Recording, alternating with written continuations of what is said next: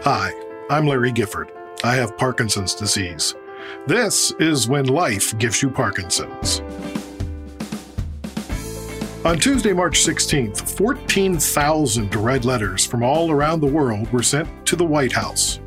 The letters urged President Biden to make Medicare exceptions during COVID for telemedicine permanent, to ban paraquat, trichloroethylene, and other chemicals known to increase risks of Parkinson's disease, and to increase the U.S. government investment in Parkinson's research by 10 times. It was the first day of an ongoing campaign to show we give a dime about Parkinson's. In this episode, I speak to all four authors of the book Ending Parkinson's Disease.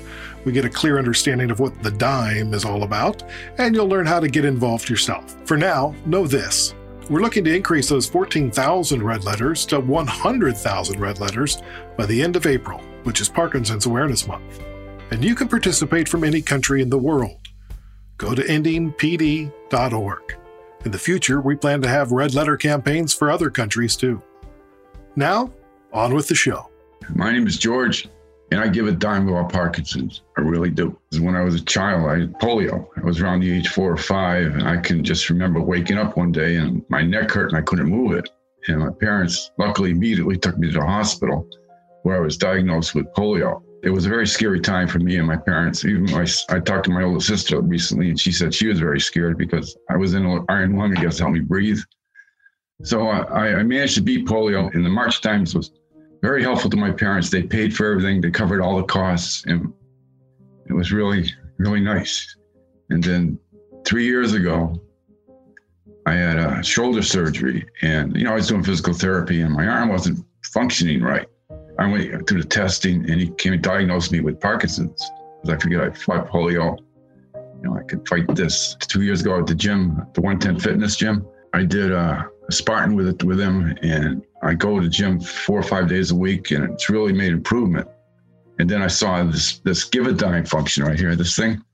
And this was great. This sort of brought back a lot of good memories and moved me emotionally too. When I was a kid, that we had cards, like where we put dimes in, and we would turn them. I think we turned them into the school, I think, and we would have cups and stuff. And we went around collecting dimes, which I was very good at.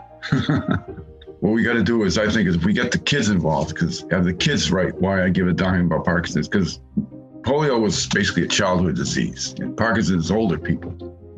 And if the young people understand that they could be like us, their parents could turn out like us, they have to, get motivated to help us and help them. Together, we can end Parkinson's.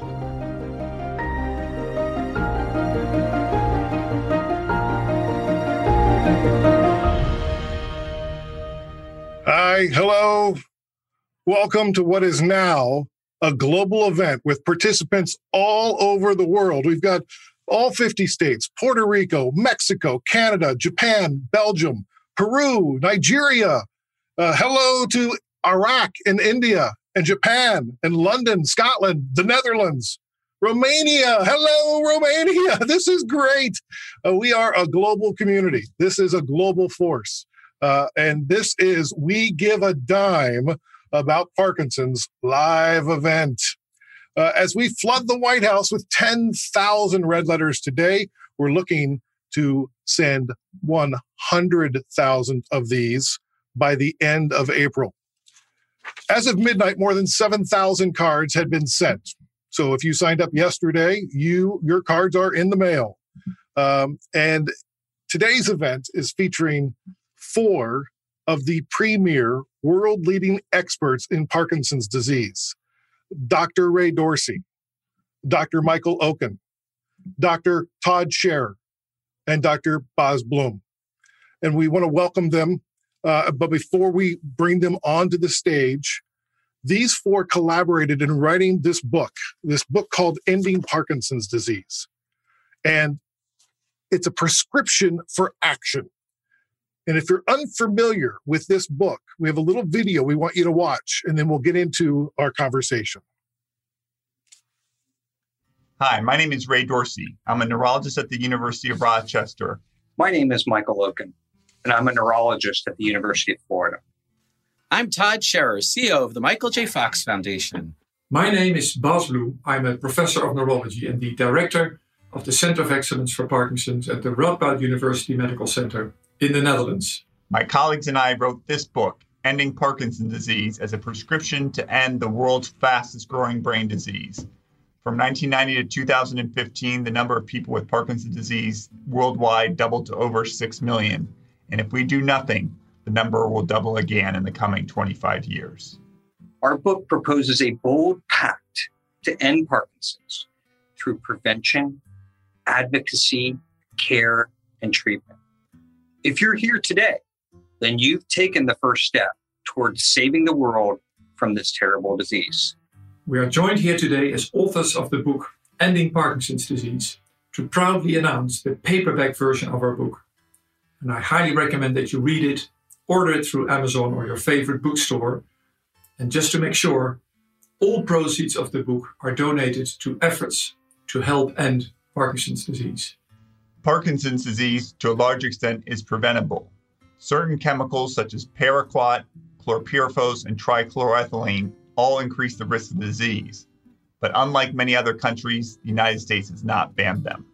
We must work together as a community to advocate for changes in government policy. We must remove environmental risk factors from the environment. And we must ask for more federal funding for research into how to stop this disease. My passion to work in this field is that we can do a lot of things to support and help families with Parkinson's. And that is truly a multidisciplinary team effort. It's much more than just a medication that your doctor is prescribing.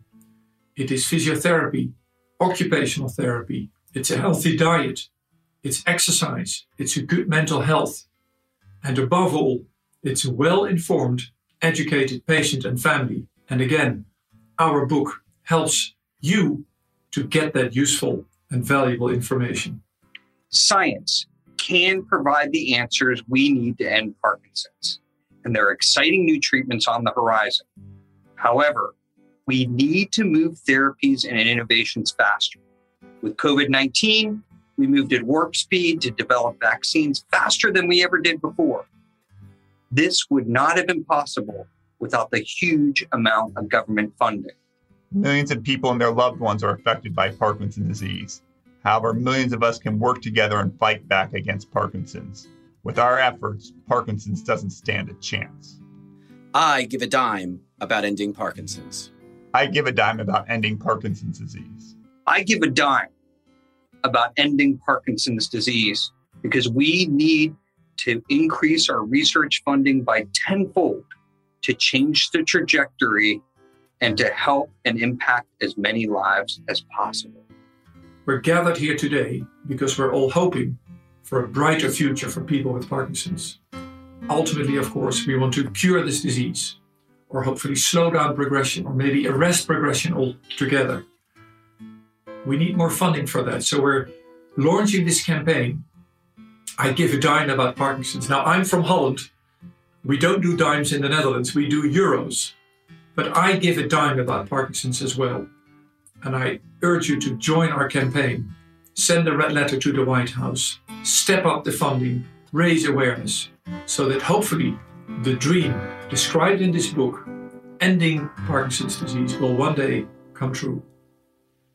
Well, this book, Ending Parkinson's Disease, is really an important book. It pulls no punches. It's a prescription for action, and it urges all of us to take urgent action towards ending Parkinson's disease.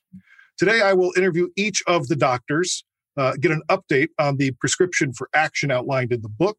They'll talk about some breakthroughs in Parkinson's and research and care, and we'll talk about what's in the pipeline and how you can make your voice heard. Thank you for being here. My name is Larry Gifford. I have Parkinson's disease. I was diagnosed in 2017. A year later, I launched the podcast When Life Gives You Parkinson's. And last year, after reading this book, it changed my life. I invited some people to chat about the book on Zoom, about 10 people. And that one action, just inviting 10 people to talk about the book on Zoom, led to a movement called PD Avengers. We are now approaching 3,000 members. We have people who are PD Avengers from 59 different countries around the world. And we now have more than 50 partners, PD organizations like the Fox Foundation and the Brian Grant Foundation and the APDA, the EPDA, Parkinson's UK, all around the world. Over 50 organizations and events and groups around the world have now said, yes, we want to partner with the PD Avengers. And we look forward for you to join us too at pdavengers.com. Now, on page 192 of the book, it says Parkinson's disease is the fastest growing neurological condition in the world, and we can end it. And then the Ending Parkinson's Disease Pact is introduced. PACT, P-A-C-T, prevent, advocate, care, treat. And we're going to ask each doctor to speak to one of these areas today. The PACT begins with P. It stands for prevent. And Dr. Ray Dorsey is going to join us. But Dr. Dorsey, Surgeon Dennis Parsons Burkett, who we can thank for discovering dietary fiber, said this as it relates to the importance of prevention. If people are constantly falling off a cliff, you could place ambulances under the cliff. Or you could build a fence at the top of the cliff. We are placing all too many ambulances under the cliff. It reminds me of Parkinson's disease, frankly. So, Dr. Dorsey, how could Parkinson's possibly be preventable? Well, Larry, first of all, thank you very much for hosting. Thank you very much for creating the PD Avengers. If you're not a PD Avenger, please become a PD Avenger and join this global grassroots organization at pdavengers.com. Second, I want to thank Alistair Glidden and Gerardo Torres and our entire team at the University of Rochester. I don't think some of them have slept in the last month for getting this event organized. And I thank my friends and colleagues and co-authors for joining us today. So we need to stop people from falling off the cliff. And the way to do that is to prevent the disease from ever happening. We have known for at least a century that Parkinson's is largely largely an environmentally defined condition. We've known for 20 years that there are numerous environmental risk factors associated with the disease. 3 of them that we call out in our campaign are a pesticide called paraquat, another pesticide called chlorpyrifos, and another chemical called trichloroethylene. These chemicals all increase the risk of Parkinson's by up to not 5%, not 50%, but up to 500%. We need to ban them so we can prevent people from ever falling off the cliff. Now, in the year since the book was released, what's been the breakthrough moment as it relates to prevention?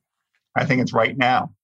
We've sent 7,000 of these cards are going out to the White House today for many of you listening. If you haven't received a card, we want 10,000 of these cards to go out today. Email us at info@endingpd.org. Ask for 100 of these for your friends and family members. We need 30 people to ask for 100 of these and commit to getting them to their friends and family. We'll get to 10,000 today. And by the end of Parkinson's Disease Awareness Month next month, April, we can get to 100,000 and really start to make our voices heard. Now, what is your biggest challenge right now? Well, the first action in the card is to ban paraquat. And this pesticide is considered the most toxic herbicide ever created. It dates from the 1950s. It kills the weeds that Roundup doesn't, and it increases the risk of Parkinson's disease by 150%. 32 countries have banned the pesticide, including China. However, use of the chemical has tripled in the last 25 years, doubled in the last decade, and increased 20% in the most year for which data are available. We need to ban paraquat. 3 months ago, in October of last year, the EPA reauthorized its use. It's time to stop this and start preventing people from ever developing Parkinson's by the nature of their work, by the water they drink, and by the foods that they consume. Yeah, if you are a PD Avenger, we're creating an international working group on paraquat and other toxic chemicals as it relates to those things that are impacting Parkinson's. Go to pdavengers.com after this event and click the link, get involved. And if you're not a PD Avenger, sign up is free on the website. So you can just go there, sign up to be a PD Avenger, and then sign up for the working group. You'll see the link. If you had to say like the biggest learning that you had this year after writing the book, what have you learned? I think we're learning that the Parkinson's community is thirsting to be active and to start to prevent and end Parkinson's disease. We've frankly been overwhelmed by the generosity of you and the PD Avengers. We've been overwhelmed by the feedback from 7,000 people signing up to receive this. We've gotten pictures from people from all over the country. We get emails that Alistair replies to every day. We love it. We want more of it. The sooner we get to 100,000, the sooner we make 1.2 million Americans' voices heard and 6 million voices around the country, around the world heard, the sooner we can prevent and end the world's fastest growing brain disease. Well, Dr. Ray Dorsey, thank you for everything that you're doing in helping to end Parkinson's. We're going to move on to the second letter of the pact. It's A, and A stands for advocate. Every important change in our society for the good, at least, has taken place because of popular pressure from below, from the great mass of people. That was Edward Abbey. He's an American author and essayist, remarkably known for his advocacy of environmental issues and public land policies. Joining us to speak about advocate is Dr. Todd Shearer from the Fox Foundation. Dr. Shearer, advocacy takes many different forms. How are you defining advocacy? Thanks, Larry.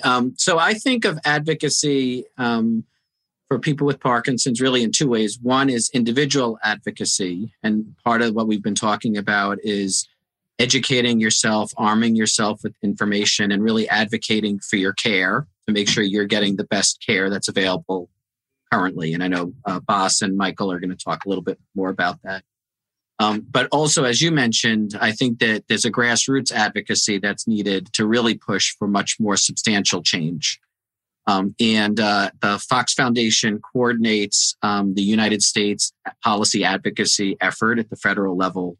And we are, just to people looking to take action, we are planning our policy forum coming up where we can really speak to legislators and the executive branch to talk to the specific issues around environmental policy, research funding that we want change at the federal level.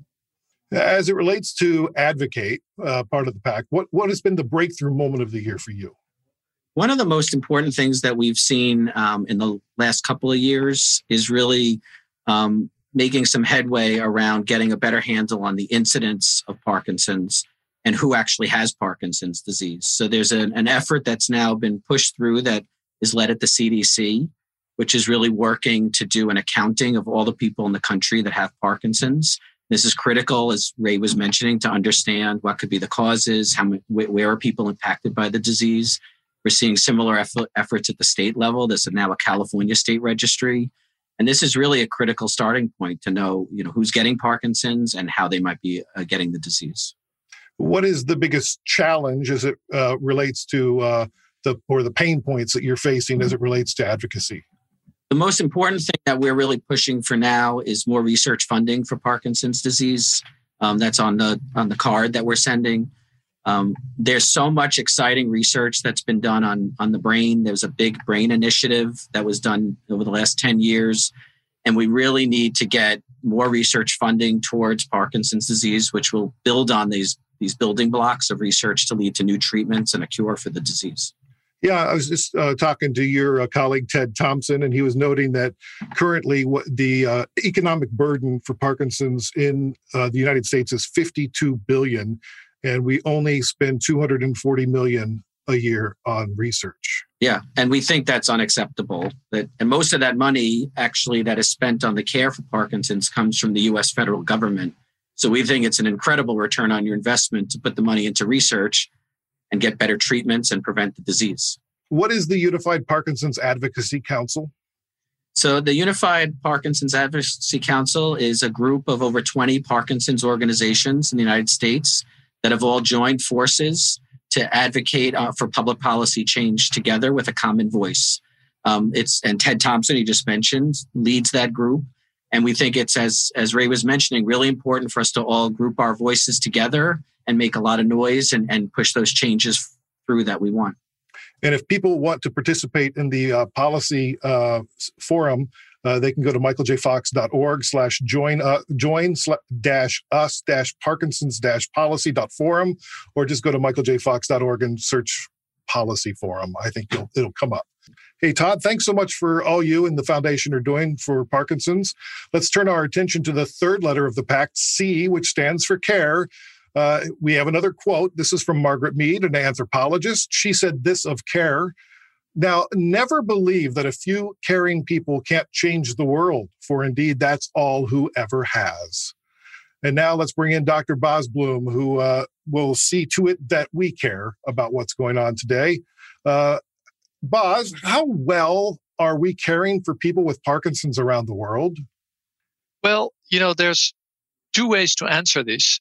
On the one hand, I tell all my patients every day when I do my clinics that having Parkinson's today is a different thing compared to, say, 10 and definitely 20 years ago. We've got better treatments, pharmacotherapy. We understand deep brain stimulation better. There's multidisciplinary care. At the same time, we're not doing, my patients tell me it's still levodopa, which is the cornerstone of treatment. I still, I remember Michael J. Fox saying, despite all the advances, I can still not button my tie, So today it still is a disease that you'd rather not have for many people. So we're not doing well enough. Since publishing the book, Ending Parkinson's Disease, have you seen any aha moments in relationship to care? I think one of the major breakthroughs that we've seen in the past 1 or 2 years is that Parkinson's disease doesn't exist. There will be a paper coming out in a month or so in The Lancet, where we argue that there are 7 million Parkinson's diseases in the world, as many as there are people living with this disease. And I think that is a major breakthrough. And it's not because everybody's genes are different. It's because everybody's needs and wishes and priorities are different. That understanding, I think, is major progress. We've also come to understand increasingly that the word patient is wrong. There are no patients with Parkinson's. There are persons living with this disease, and we need to support persons and families and get rid of the word patient. I think another major breakthrough is multidisciplinary care. I'm a neurologist, but we increasingly realize that, again, this will be a figure coming out in the Lancet paper. There are no stars in the team. The star is definitely not the neurologist. And credit to Michael Oken, who is on the call. But there's only one son in the team, and that's the person living with this disease. And I think those are major breakthroughs to my mind. What is the biggest challenge? I think one of the biggest challenges is how we can really engage people living with the disease as partners in care. And this means giving adequate information. Michael J. Fox Foundation is wonderful at this. Parkinson's Foundation is good at this. How can we promote self-management? How can we promote a healthier lifestyle? We're now increasingly realizing that exercise and diet are crucial. Shared decision-making, making people with the disease partners in the healthcare process. And I think a second major challenge is providing timely access to care. I think one of the silver linings of the crisis is that we've introduced telemedicine. This is a call to President Biden to make sure that we reimburse telemedicine, for donkey's years to come. But the reality is that most people in the world have no access to a neurologist, let alone to a well-organized multidisciplinary team. And my passion would be to make sure that within a decade, at the most, every person with Parkinson's across the globe has easy access to multidisciplinary care. For you personally, after publishing this book, how have you changed the way that you care for your people with Parkinson's? What I'm going to say may sound dramatic, but it comes straight from my heart. I've dedicated my life to Parkinson's. My passion is to make myself unemployed, because if I'm unemployed, it means Parkinson's is gone. And being able to publish this book, being able to work with my wonderful colleagues, Mike, Ray, and Todd, but in particular, having listened to the wishes and needs of patients, the reactions that we've received, I'm having the goosebumps as I'm saying this, has motivated me to the bone to wake up every morning, to go to bed every night. And I won't stop until Parkinson stops, period. Amazing. Thank you so much, Boz. We are going to now turn to the fourth and final letter of the pact, which is T for treatment. And before we get to Dr. Michael Oken, another quote. The celebrated Harvard Medical School teacher and physician Francis Peabody said this about treating patients: the secret of the care of the patient is in caring for the patient. Michael, what was the best treatment for Parkinson's when you started medical school? Well, I love that quote, Larry, and I love you, Larry. You're doing I love you too for Parkinson, and we need to have just a million more Larry Giffords out there. You know, I'm going to tell you something, and I don't want to depress you with the answer, but it's been over 2 decades since I graduated from medical school. And what we learned, we had prescription pads. It wasn't computerized. It wasn't PowerPoint. It wasn't email. We had a prescription pad, and we wrote the name Sinemet, or if you're in Europe, you wrote the name Matapar on a pad. And that was the best treatment that we had. And we're still stuck there 50 years later. Mm. Since you wrote the book, what's been the biggest breakthrough in terms of care? Oh my gosh, there's so many that course through my mind. And, we've had this huge push now toward nutrition and the microbiome and dietary therapies. And can we understand how inflammation and when things get angry in the body, how that can affect things, neuroimmunological approaches like vaccines. We're really hopeful, Larry, to see all those breakthroughs materialize soon. But there have been some really great recent additions. New delivery methods of old medicines make a difference for people today. There's some new cool things that we can do with reading your brain signals and pushing electricity in one way or the other. We can even now, more carefully make little lesions in the brain sometimes. And we're so hopeful that as we move forward, we're going to use what we know about folks who have Parkinson and identify those who have mutations in their genome, things like with big words like LRRK2 and GBA, and then precision medicines on the horizon, just like you see on TV for cancer. So what would you say is your biggest hurdle in the treatment area? Well, it turns out that if I say $200 million to you, you might say, oh, that's a lot of money. That's awesome, right? It's not awesome. So $200 million a year for a disease is not awesome. And I really want to make sure people understand that, and that if we want to change the trajectory of a disease, we spent a long time researching the book with Ray and Todd and Boss. And we came to understand how important the pact, the prevent, advocate, care, and treat is.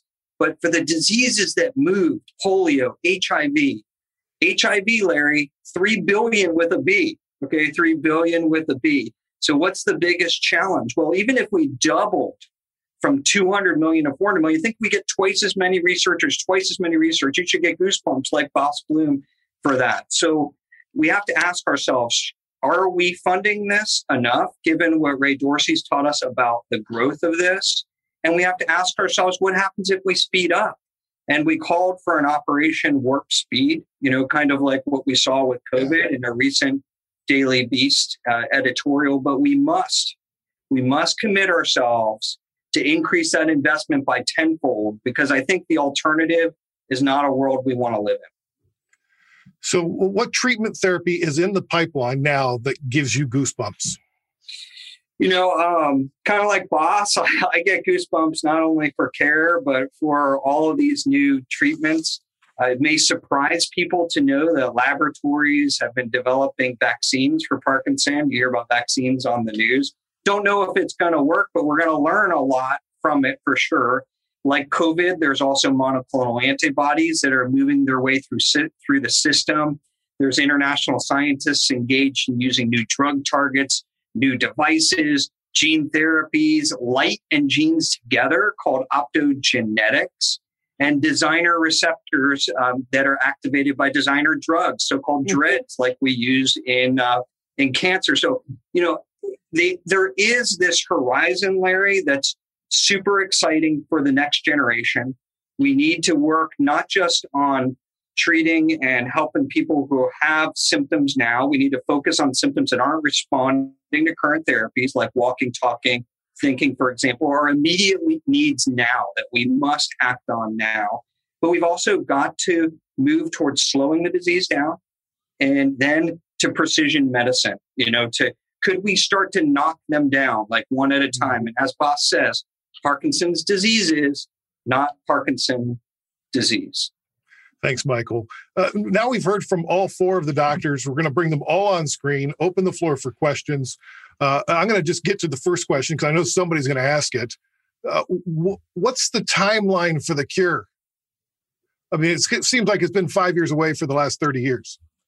Well, I think I wouldn't dare to make any predictions about the cure because I don't want to create false hope. I have said on numerous occasions, it's no secret. I'm 54. I know I look much younger, but but the serious note is during my career, I will witness the arrival of the first real disease-modifying treatment that will slow down the progression of Parkinson's. And once we have that angle, and if we get the dose right, the duration of the study right, we time it right and deliver it early on in the disease in a personalized manner, as Michael was saying, maybe we can arrest the progression. And then if we deliver it in an early phase, we can hopefully prevent new people from developing the disease. I think those terms are realistic during my career. Whether I will witness a cure, that I don't know. I can tell people that the insights in what is happening in the brain are greater than ever. So this is a time of hope. It really is a time of hope. Can I elaborate, Larry? Yeah, go ahead. So in 1938, ordinary Americans started mailing dimes into the White House to raise money for polio. And in 1954, 16 years later, Jonas Salk created a vaccine that prevented polio and essentially eradicated it from almost every part of the world. In 1981, we confronted an unknown, uniformly rapidly fatal virus. And into that vacuum, a group of HIV activists adopted the motto of silence equals death. And in 1996, we had protease inhibitors that changed the course of HIV, made it such that HIV is associated with a near normal life expectancy, and it's among the most treated conditions in the world. Those two examples all began by grassroots activism, which we're hopefully starting today, and all saw tangible, demonstrable change in the span of 15 or 16 years. If we end our silence around Parkinson's disease, and hopefully we end that today, I think in the next 15 or 16 years in Bas's lifetime, when he's still playing volleyball, we're going to have ways to prevent Parkinson's disease. We'll be preventing it, and we'll have demonstrable beneficial treatments for it. Amazing. Anybody else want to chime in there, or are we good to move on to the next question? All right, next question. What's the best thing I can do to keep myself as healthy as possible while waiting for better treatments? So I'll start with that and just say, well, first of all, you made the first and most important move, the critical move in recognizing that you can do something. And recently we wrote a review for the Journal of the American Medical Association on Parkinson. Bas and I and Christine Klein have one coming out for Lancet just this coming year in 2021. And the change, the sea change, Larry, has been that we now know that there are things that you can do. Okay, exercising every day is huge. We're learning, more and more about it. We don't know exactly the right dose. We don't know exactly the right types of exercise, but we know exercise is a first-line therapy.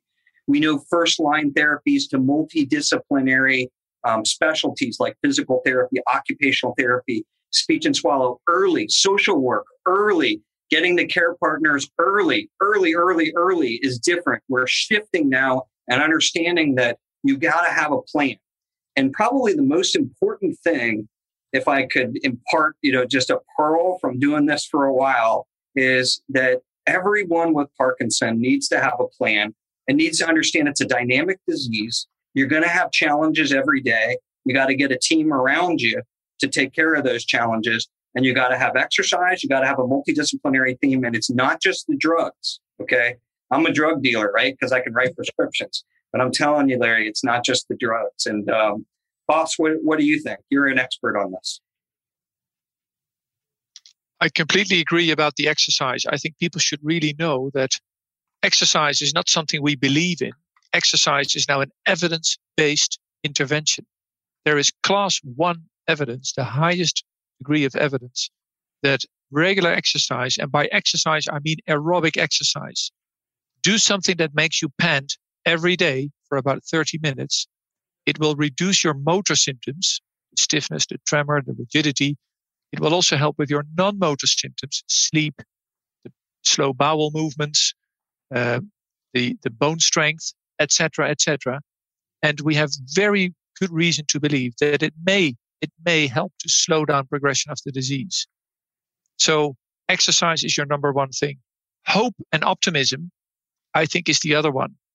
People who are optimistic do better. And it's easy to say, I'm at this end of the fence. You're at the other side of the fence. And I realize how difficult it is. But if I may briefly say, Larry, we did a survey on internet asking about silver linings of Parkinson's.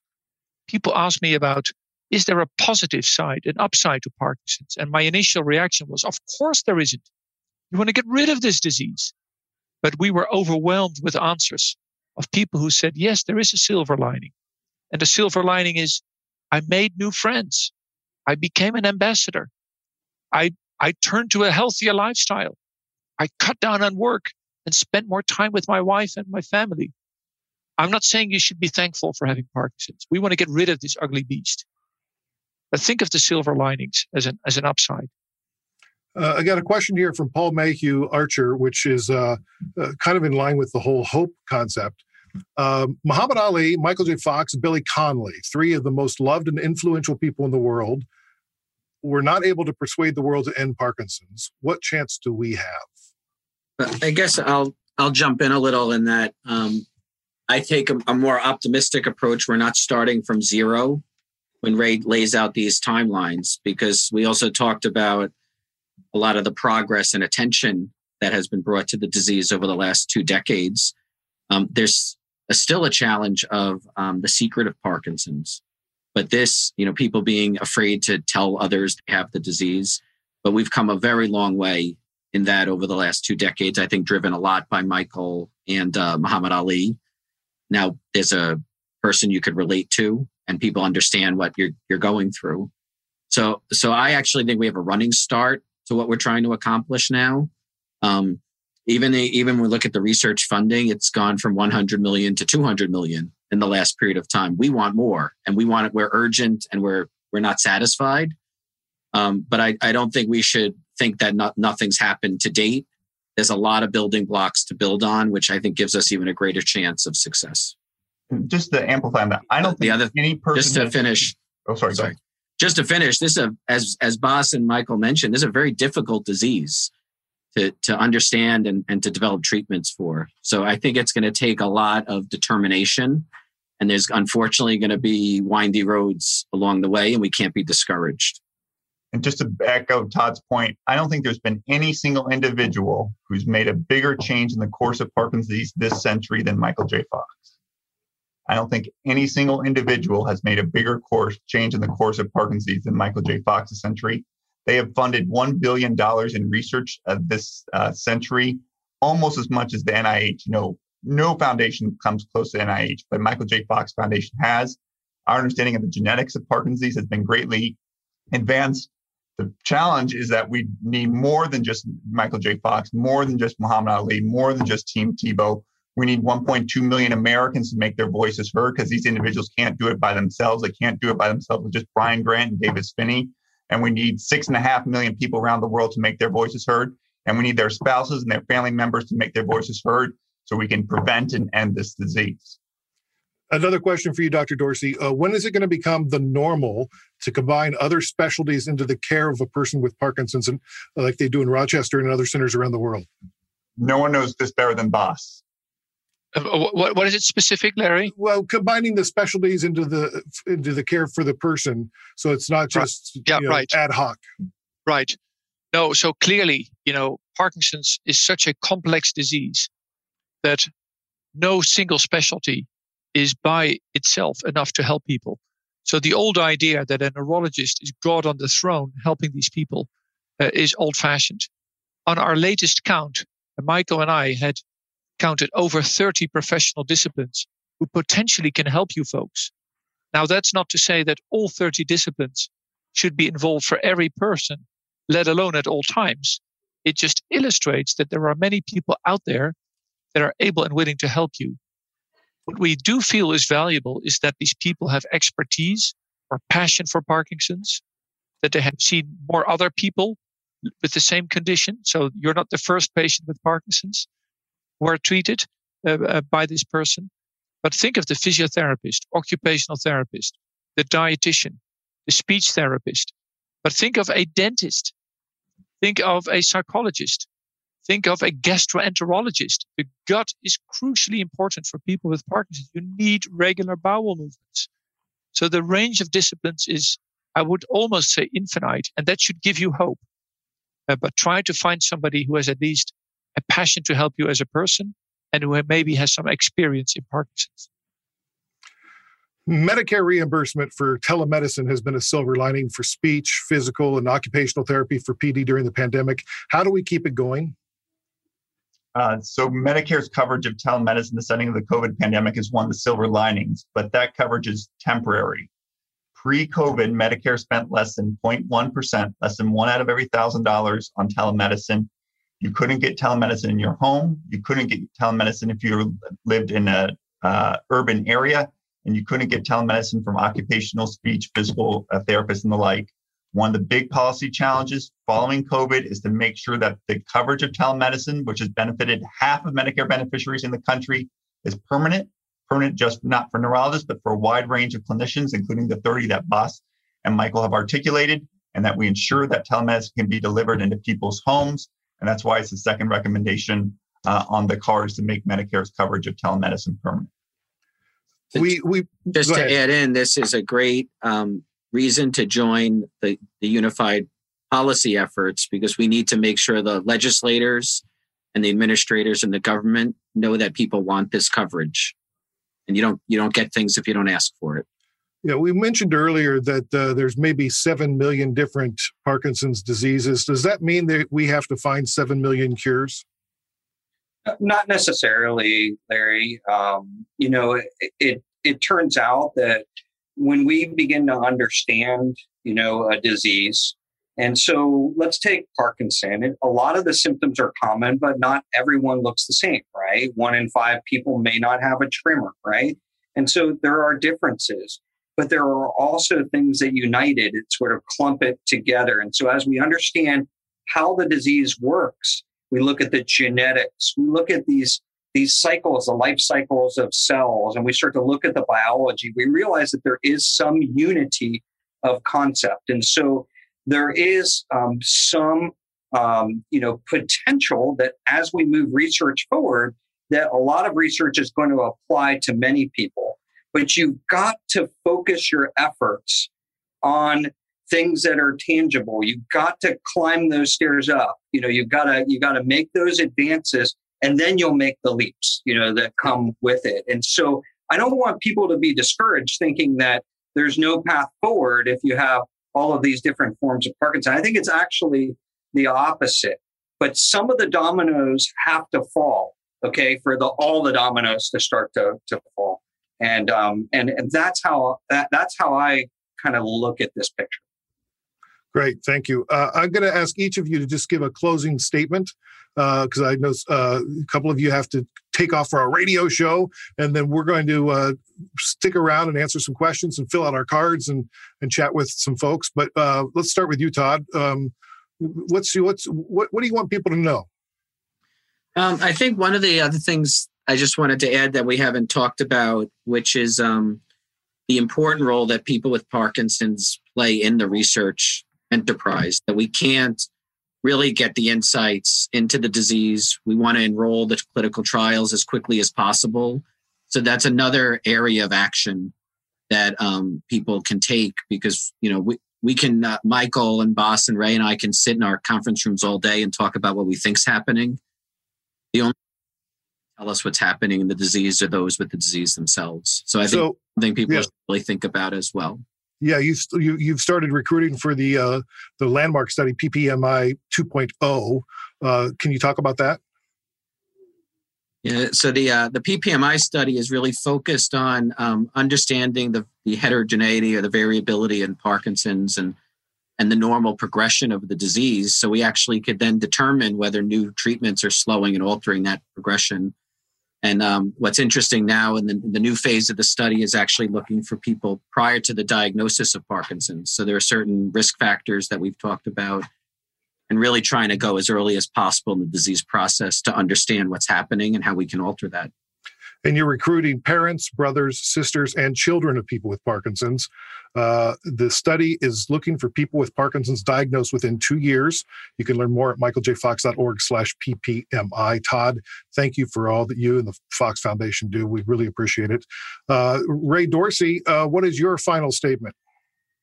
We need more Michael J. Foxes in the world. And we launched this campaign. So we've got 7,000 people making their voices heard. We want 10,000 today. Email us at info@endingpd. We need 30 people to commit to mailing 100 of these letters out so we get to 10,000. But in Parkinson's Disease Awareness Month next month in April, let's get 100,000 messages sent to not only the White House, but to leaders around the world so that we can change the course of Parkinson's disease and bring about the end of this debilitating disorder. If you order 100 cards and distribute them, you will become a Give a Dime ambassador, and they will put your name and picture on the website. That's amazing. All right, Michael Okun, you're up. Right. So what I want people to take home is that Parkinson is the world's fastest growing neurologic disorder, period. It's growing at an unprecedented pace. 1 in 15 people will receive the diagnosis of Parkinson over a lifetime. And in the past decade, the number of Americans with Parkinson's increased 35% at a 20% faster clip of growth than Alzheimer's. The expansion, if it continues, Larry, unchecked, it'll be medically and economically devastating. And us, have chosen a shuffling pace. We need to speed up. We need that warp speed. We need to punch it up, put the pedal to the metal, go at warp speed, increase the funding by 10 times, have all the organizations, Fox, Parkinson's Foundation, Parkinson's UK, Davis Phinney, the Brian Grant Foundation, APDA, they're all invited. We need to all get together and push hard. Push hard, yes. All right, Boz, you get the final word. Well, that's a tough call. I would say a number of things. One is keep the hope. It is a time of hope. People are working hard. And if we punch hard, if we get the funding right, we will fight this disease and we will win this battle together. So keep up your hopes. Second, make sure that you are well informed about this disease. You can't be a partner in fighting this disease if you're not well informed. So support the Michael J. Fox Foundation. I just want to echo their amazing work that they've been doing. They are one of your number one resources of information. So make sure that you are well informed so you can become a real partner in this fight. 3, regular exercise. Do it every day. 30 minutes aerobic exercise. Do something that makes you pant. It will help you. 4, if you go to your doctor, there are maybe 20 things you want to see improved. You know what happens if you tell your doctor, I want 20 things improved? He sighs in despair and nothing happens. Go to your doctor well prepared and give him your top 3, better even top 2, better even your top 1 priority, and ask him to solve it, address it carefully. And next time, you come back with your number 2 priority. That'll really help your care.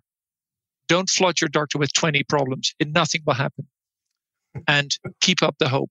That's my Keep hope alive. That's right. Hey, thank you very much. We really appreciate you guys. And the book, the paperback version of Ending Parkinson's Disease comes out today. And the best reason to buy that book is because there is a feature of the PD Avengers in the back.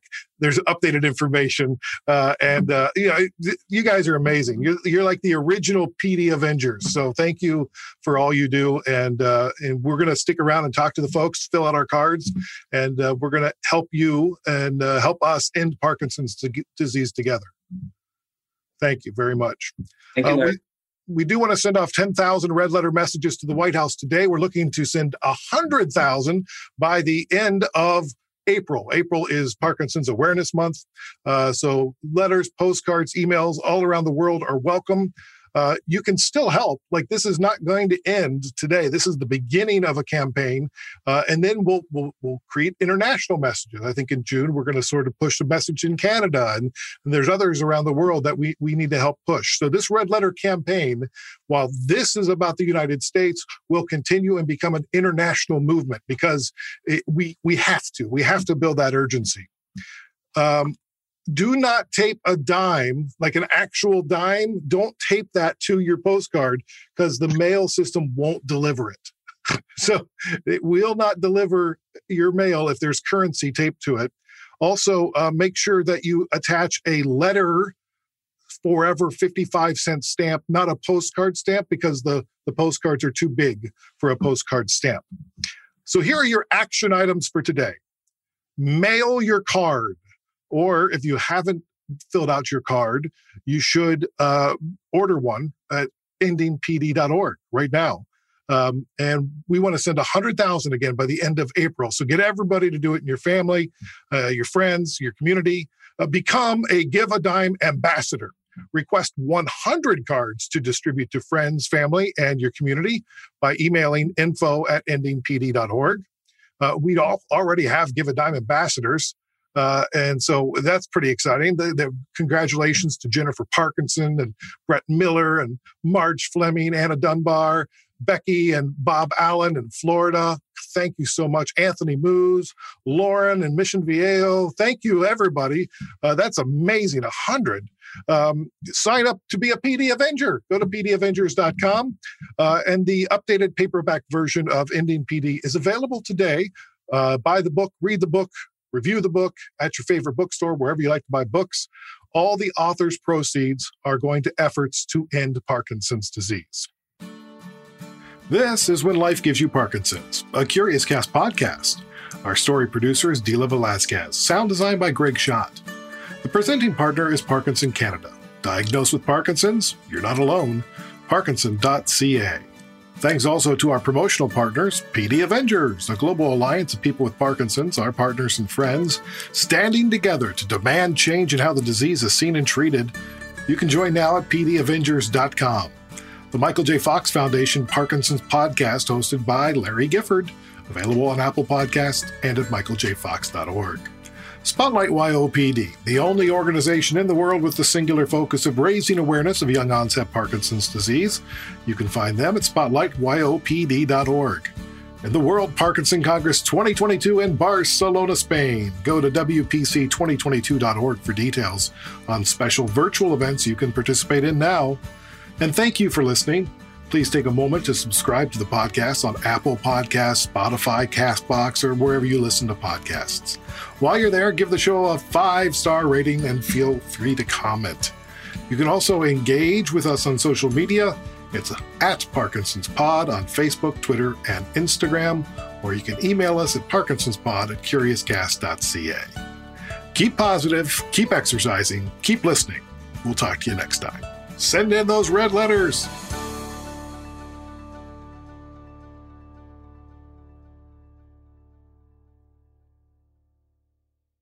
Hi, it's Shauna, and I might be a bad parent because my kids think French fries are vegetables. Hey, it's Ryan, and I might be a bad parent because I went out for wings when my wife was in the hospital after giving birth. Johnny here. I might be a bad parent because in my house, the tooth fairy gives pocket change. But we're not alone. Len emailed us and said his 6-year-old daughter's Tarzan moment going from love seat to lazy boy by curtains made him more proud than any dance recital. And Andy left his 2-year-old at the rink. All right, guys, I'm sure we're not alone. Like Andy's kid.